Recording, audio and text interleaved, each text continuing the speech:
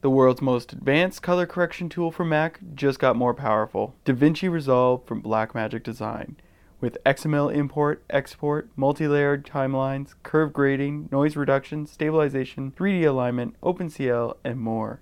DaVinci Resolve is available from $995. Current users can download the updates for free. And try DaVinci Resolve Lite, a reduced featured version that's still packed with power. Visit www.blackmagicdesign.com. What, in addition to the right equipment, does it take for the job of film editing?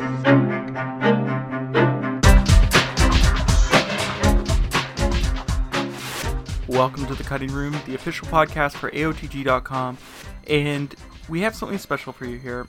So, this interview that we did with Timothy Hanson was actually going to be a precursor or a lead-in for our AMA with Timothy Hanson. And Timothy's done VFX work for things such as Sleepy Hollow, Castle, The Flash, and you might also remember this little film called Avengers Age of Ultron. So he's done a lot of amazing work. And we were going to use this as sort of a written up article. It wasn't even going to be an audio interview. It was actually going to be a recording that I transcribed and then posted and shared with people. But everything that could go wrong went wrong. I was actually out in Los Angeles and I was going to interview Timothy, and I was actually coming from Topanga. And anyone in Los Angeles knows that Topanga is kind of removed. It's referred to as a hippie area, I guess. And as I got on the, or was about to get on the highway, I got a flat tire. And so I was like, alright, whatever, I've changed tires before. So I go and, it's a rental. And I open up the trunk and I go grab the spare tire, and I realize that someone's stolen the jack from the back of the car. So I couldn't change the tire myself, at which point I have to figure out how to get, A, I'm about to miss my interview, and B, I have to figure out how the hell to get to the rental place to get my car fixed. So I called Timothy and I explained what happened, and he was extremely understanding, considering that I was about half an hour out and I was about to miss our interview and he had traveled to come meet me. So he graciously allowed me to interview him via phone. Now here's the thing, I traded the car in, got a new car. They just told me, get a new one, we'll fix this for someone else. I was like, alright, whatever, that's fine by me. And the next day, or about a day or two later, I sat down to interview Timothy Hanson via phone. Now, I was out in the middle of nowhere in Topanga, and I was staying in an Airbnb, and I didn't want to wake up the people because it was 8 in the morning, so I went outside, and I recorded it outside. Now again, this was never intended to be an audio interview. It was always intended to be a text version. And what happened was, I decided, just in case, I'm going to record everything the way I usually do, but also put in a lav so that I have really high quality audio, just in case, on myself. Because I was using a cheap sort of Skype mic that I have. So I did that. I took the files, I sent them off to a transcriber, and that was that, and I started working on prepping for the AMA. And what's interesting, though, is that the transcriber I sent it to first came back and said that the file, she couldn't handle MP3 files because I had compressed it to send it to her. So I sent her the full wave, and then she said that she couldn't understand Tim's accent, which made no sense to me because I don't hear an accent on it, and even if there was, it's not that different from mine, or not that far off. It was very weird, so she said she had to find another person to transcribe it, so I was like, alright, that's fine. So needless to say, then she just disappeared. So, and this was she was supposed to have it to me a week before the actual article was going to go up, and then she just disappeared, and I had to see if I could find a transcriber to do a quick transcription, and I couldn't find one to do it in such a quick turnaround as I needed, or in the quick turnaround that I needed. So needless to say, unfortunately, this didn't go up when I wanted it to, and in text form. So Timothy's extremely understanding, and so I was like, all right, I'm gonna cut this and bring it in and post it as a podcast and share it on the site and what have you. And of course, I go to open up the lab files and they're all corrupted. So what you're hearing is from my Skype mic. It's not as good as it could be. You'll hear a few digital noises. You also might hear birds in the background. The way I had set up my lav mics, the drop-off is really good, so you wouldn't have heard that. In fact, I've done interviews outside before, and not many people have ever... Actually, I don't think anyone's ever complained. So I apologize for all the noise in the background. Now, with that said, I have to thank Tim for being the most understanding person ever. He's extremely generous with his time and just a really amazing VFX artist. So, he's got a couple things you need to check out if you're in VFX. First, check out there's his reel, which is at thetim.com. And then, of course, there's Max Depth. And that's what we talk about during the podcast at one point. We discuss the various tutorials that he puts up. And so if you're into VFX, you got to check these out.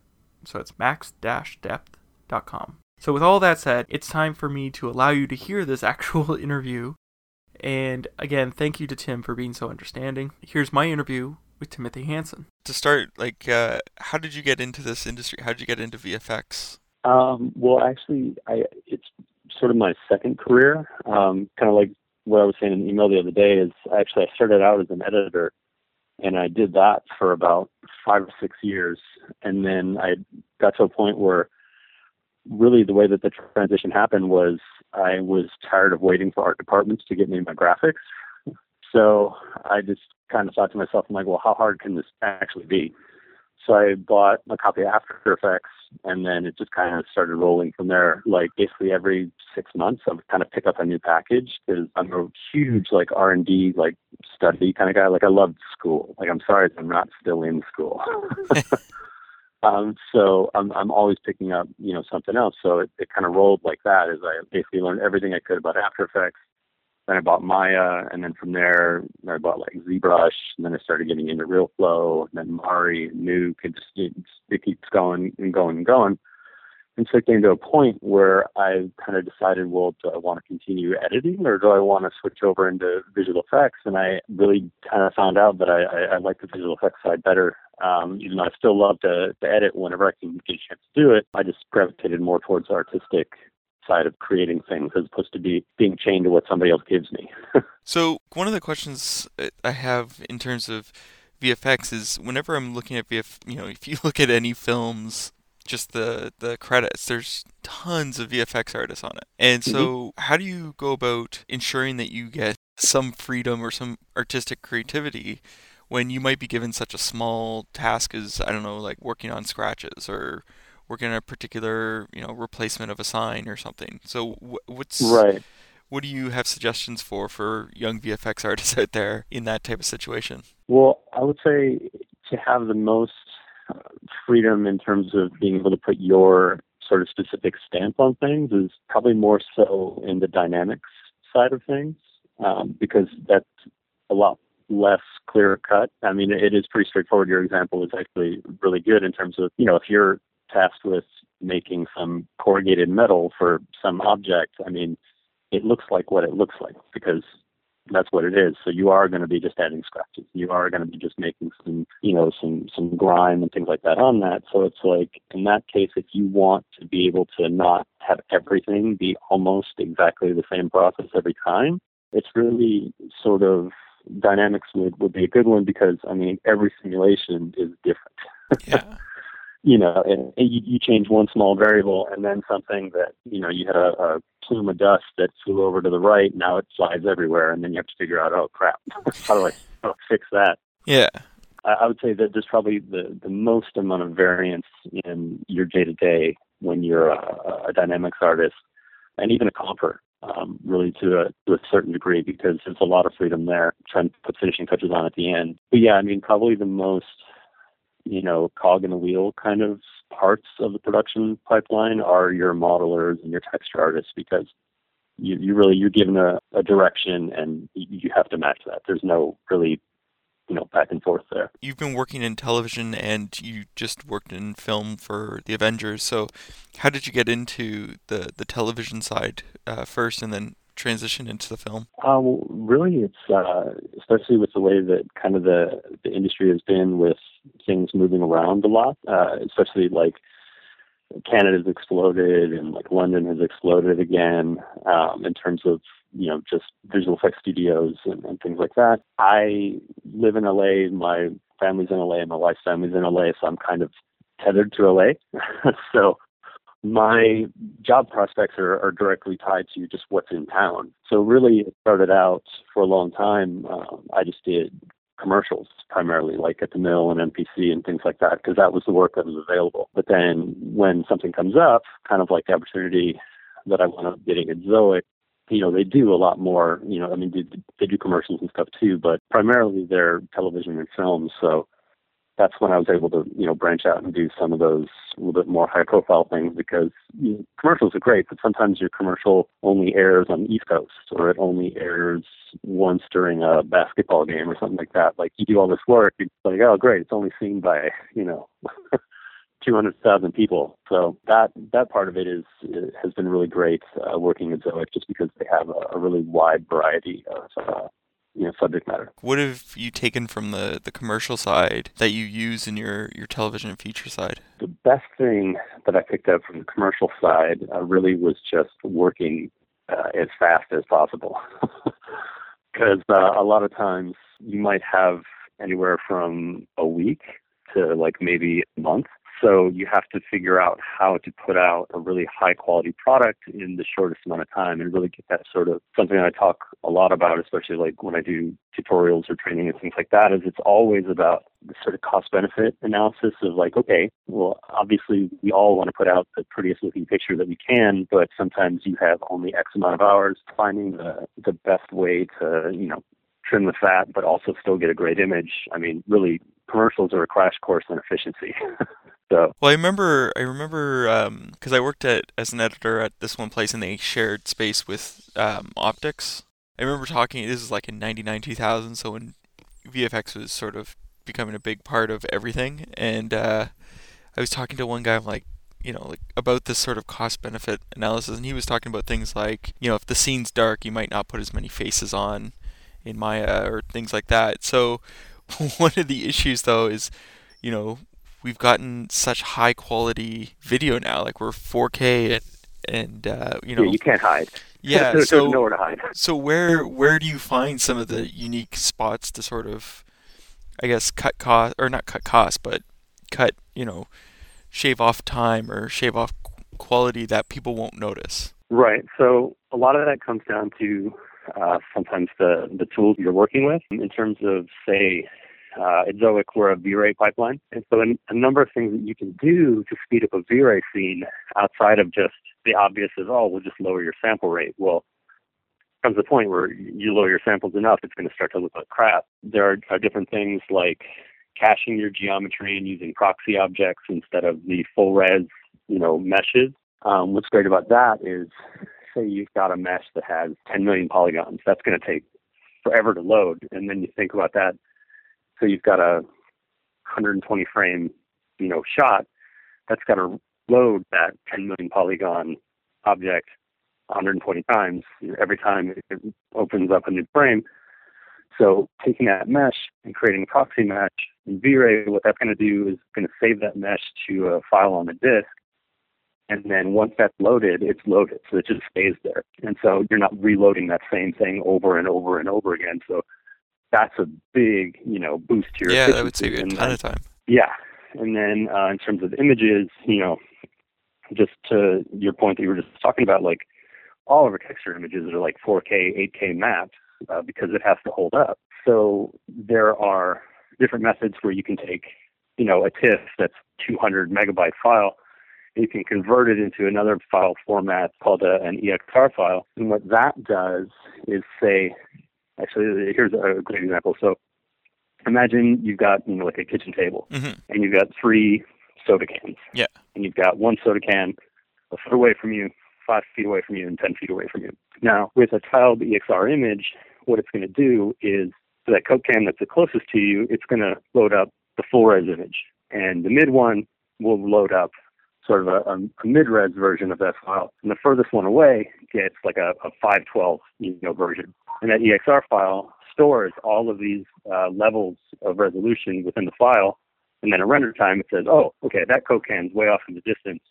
I'm only going to give that the 512 map. But that Coke can that's right up front, that's getting the 4K. Yeah, because it has to. And right? so, that'll be a more RAM memory efficient way of rendering, and that'll shave off a lot of time too. So there are a lot of, techniques like that where if you're really maximizing the software that you're using and you know what you're doing, you can really shave off a lot of time and then still achieve that peak quality of the image in a time frame that, you can actually get the shot done. Now, how did you get into the Avengers? Can you tell me, I guess, how you got into that and what you did for the Avengers? Yeah, so at Zoic, I'm a CG Supervisor, Visual Effects Supervisor, so pretty much as things come down the pipe, when we have higher profile projects, we kind of do our own little version of Avengers assembling. So, for example, on that project, there was me, Rocco Pessianino is like one of our main like top guys in the company. So he was client side. He dealt with Marvel on the day-to-day. And then myself, I had the sections of the shots that involved all the dynamics for Loki's scepter, the vibranium stuff. Pretty much anytime you see any of that in the film, that's all of my work.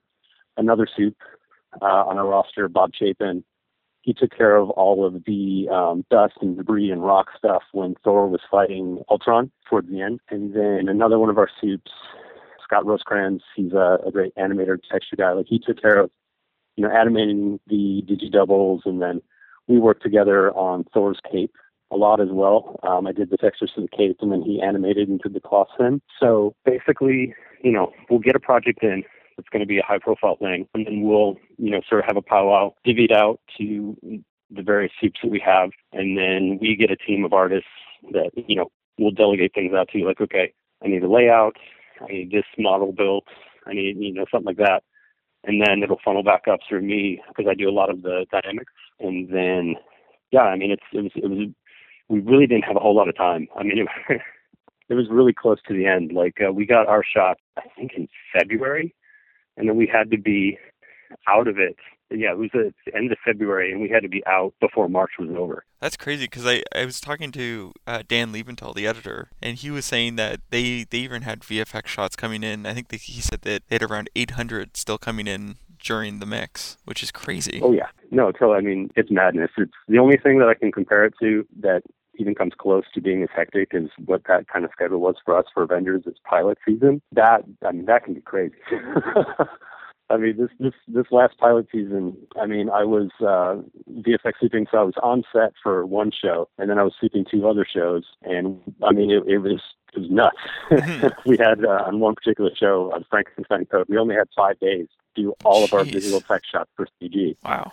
Because things got kind of behind schedule on their end in shooting. Yeah. So all of our pre-production time got totally eaten up, and they're just like, okay, here you go, 5 days, boom. It's like, oh my God, I'll kiss my wife goodbye. I'll see you in a week. I was talking to an editor yesterday, and they were really frustrated because they have all the VFX shots, and they're looking at them, and they're like, of course, this is going to be very expensive. And yet, a lot of the producers are like, seem to not have an understanding of how expensive VFX is going to be, because you're bringing on a team and you're going to have to put all this stuff in, but also how long it's going to take and how much time if you want it to look good, right? Because you could do it fast, but it's going to look bad. So how do you communicate this to the producers? How do you make sure that, I guess, you keep their expectations within a reasonable approach to a project, and time frame? Yeah, well, that's really, honestly, that's one of the most challenging parts of any of it, is because it's always a telephone game as well, because really the majority of those conversations go through my producer. So I have to talk to my producer, who then talks to their producer, and they tell 2 friends, and they tell 2 friends, and it's just, it can be a little crazy. But really, what I try to do when I bid a shot, or like we're breaking it down, I kind of give sort of 2 numbers. Like, basically, here's the number of what it would take to do this, do it well, not do it slow, not take forever, and be cute about everything, but this is what it would take to make it look good. Yeah. And then the drop dead is the second one, which is basically, if we don't have this amount of time, don't even take the job, because we can't complete it. Because at a certain point, it's just math. It all just comes down to that. 2 + 2 cannot equal 7, no matter how much you want it to, no matter how much money you want to throw at it. There's a certain amount of time that it takes to produce some stuff. I don't know if that answered that question, but I mean, that's basically the exchange that always happens is, okay, here's a project, here's what we want to pay for it, here's the amount of time we have. And then we say, okay, well, our first thing is we don't focus on the money first. It's, can we pull this off and not embarrass ourselves? We always want to look good. You always want to turn in great work. Well, especially like Zoic's. Yeah, I was going to say, like, just looking at, if you look at Zoic's webpage, like, the quality of the work is phenomenal. Right. So, and that's, we care about that. It's personally, every project that I work on has to be better than the last one I did because I care about what my name gets put on. And I'll definitely, there have been cases where I've turned down work because I'm like, we can't do this and come out looking good. I mean, sometimes money's just money. It's making a couple dollars today is not worth the damage to us in the future. So, yeah. Tell me about what max depth is. So max depth, really, it sort of started out as I found myself repeatedly having to retrain artists. With productions, it titrates up and it goes back down. There's not an enormous amount of people that stay full-time staff in visual effects anymore. And, it happens. Sometimes your good crew, they're good, so they're going to get work, so they may not be available the next time, a project comes up. So I found myself teaching people over and over some of the same sort of techniques, like, okay, here's how to do some of the optimizations that we just talked about. Here's how to do this particular technique in RealFlow. So I just started recording it and making tutorials just so that I be like, okay, go watch this. It's part of your optimization. Exactly. It's all about optimization. Yeah. So that's how it started. And then, people started telling me like, oh, well, you should put it on the web. And, I was like, okay. So I threw it on there. And then I got, really huge response. I mean, there were, I think in the first year, there was almost like 100,000 people following. So it started out like really, really good. But then unfortunately too, as I get busy, I have less time to do it. So sometimes there'll be gaps of, maybe 4 or 6 months before I can put something up, and then people get mad at me, and then I start putting things up again.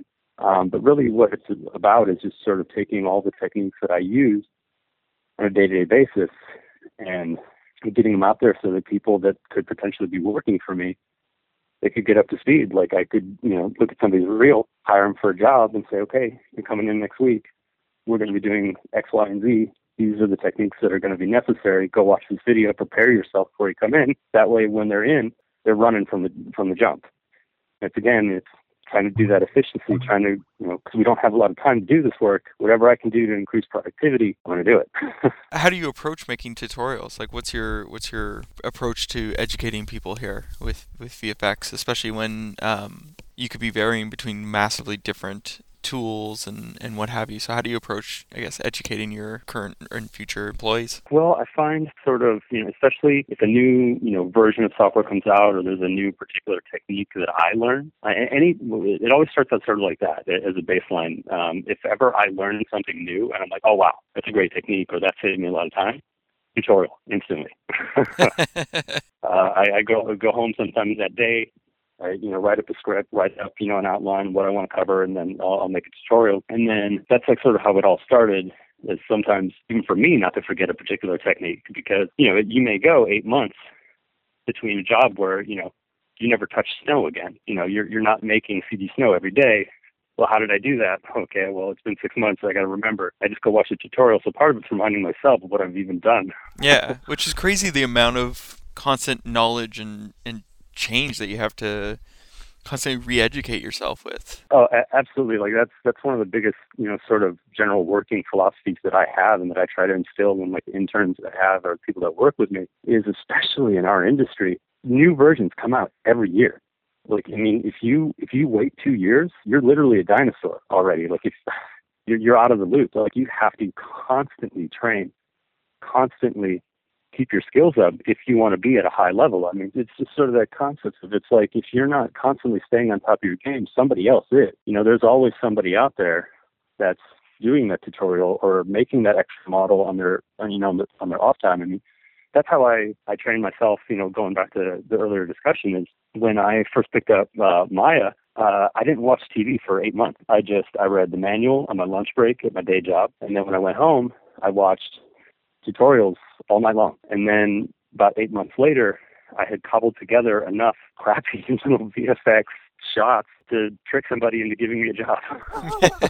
And then from there, it's sort of that old joke of like fake it till you make it. Like that first couple of jobs, I mean, same thing. I was making doorknobs with 100,000 polygons on them. But as long as I got the job done just enough to not get fired, I was getting experience and I was getting that knowledge. And then you wake up, 3 years from then, 4 years from then, 6 years from then, and then it's like, oh, I actually know what I'm doing now. I'm not faking it till I make it, and now I can refine this even further, especially like when I talk to kids like out of school or whatever you can do to get that first job, doesn't matter what it is, until you get that job, you're not going to get that next job, because I don't know, you always see those things where, experience required. Well, how do I get the experience if I never get a job? Like, that's what internships are for, and that's what, or we're working at night and cobbling together, like making a project. Like that's what I did is I would find some commercial or some whatever that I liked, a technique, and then I would recreate that, and I would contact that company and be like, look, you make bumblebees for Coke commercials. I can make a pretty great bumblebee. Take a look. And then you get hired. You have to find something to put yourself ahead of the the undulating masses of everybody looking for work. You got to do something to set yourself apart. And then, getting back on topic, once you're in there, never let them let you go. And the way that you do that is you do good work, you spend extra time, you take your headphones off. You don't just bury yourself under headphones and then collect a check and go home. You got to talk to the people around you. You got to talk to your bosses. You got to make yourself useful and constantly train. And that's what I still do to this day. I mean, like I still, I watch TV again, but if I have downtime, I'm reading a manual or I'm reading a blog post somebody has, or I'm, you got to constantly train. Now, I have one last question that I like to ask everyone. And because we work in the film industry, we see a lot of films, or unless you're reading manuals. But what's your favorite guilty pleasure film that you like to watch? I have two, and I've watched them a million times, and I will continue to watch them a million times. It's Big Trouble in Little China and Tremors. Oh, I was just talking about Tremors with my wife. She's never seen it, so I'm going to have to make her watch it. That. Yeah. You got to get on that. Yeah. They're making a new one. Are they? Oh, that always has me worried. I'm almost filming it, yeah. I'm always nervous about that because sometimes they nail it and it's amazing, and then other times you get just terrible remakes. Yeah, well, they've already made the terrible. I think they made 3 other sequels that were just absolute dog shit. But this one looks like at least there's a little bit of budget behind it. So It doesn't have Kevin Bacon though, so I don't know how good it can be. But it has Bert, so who knows?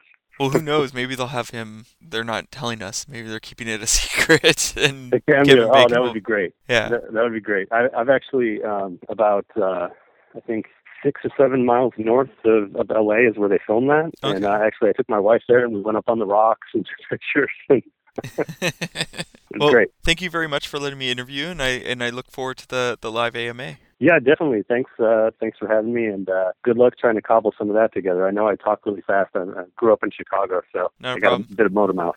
Okay. Well, thanks very much, man. Thank you very much. Have a good time in LA. So that was my interview with Timothy Hanson. As you know, we have Drunk Histories interview this Wednesday with the launch of their official 3rd season, so make sure to check that out. Of course, again, thank you so much to Tim for being so understanding, and of course, thanks to RealFlow for helping us set this all up. I'm your host, Gordon Burkell. Thanks for listening.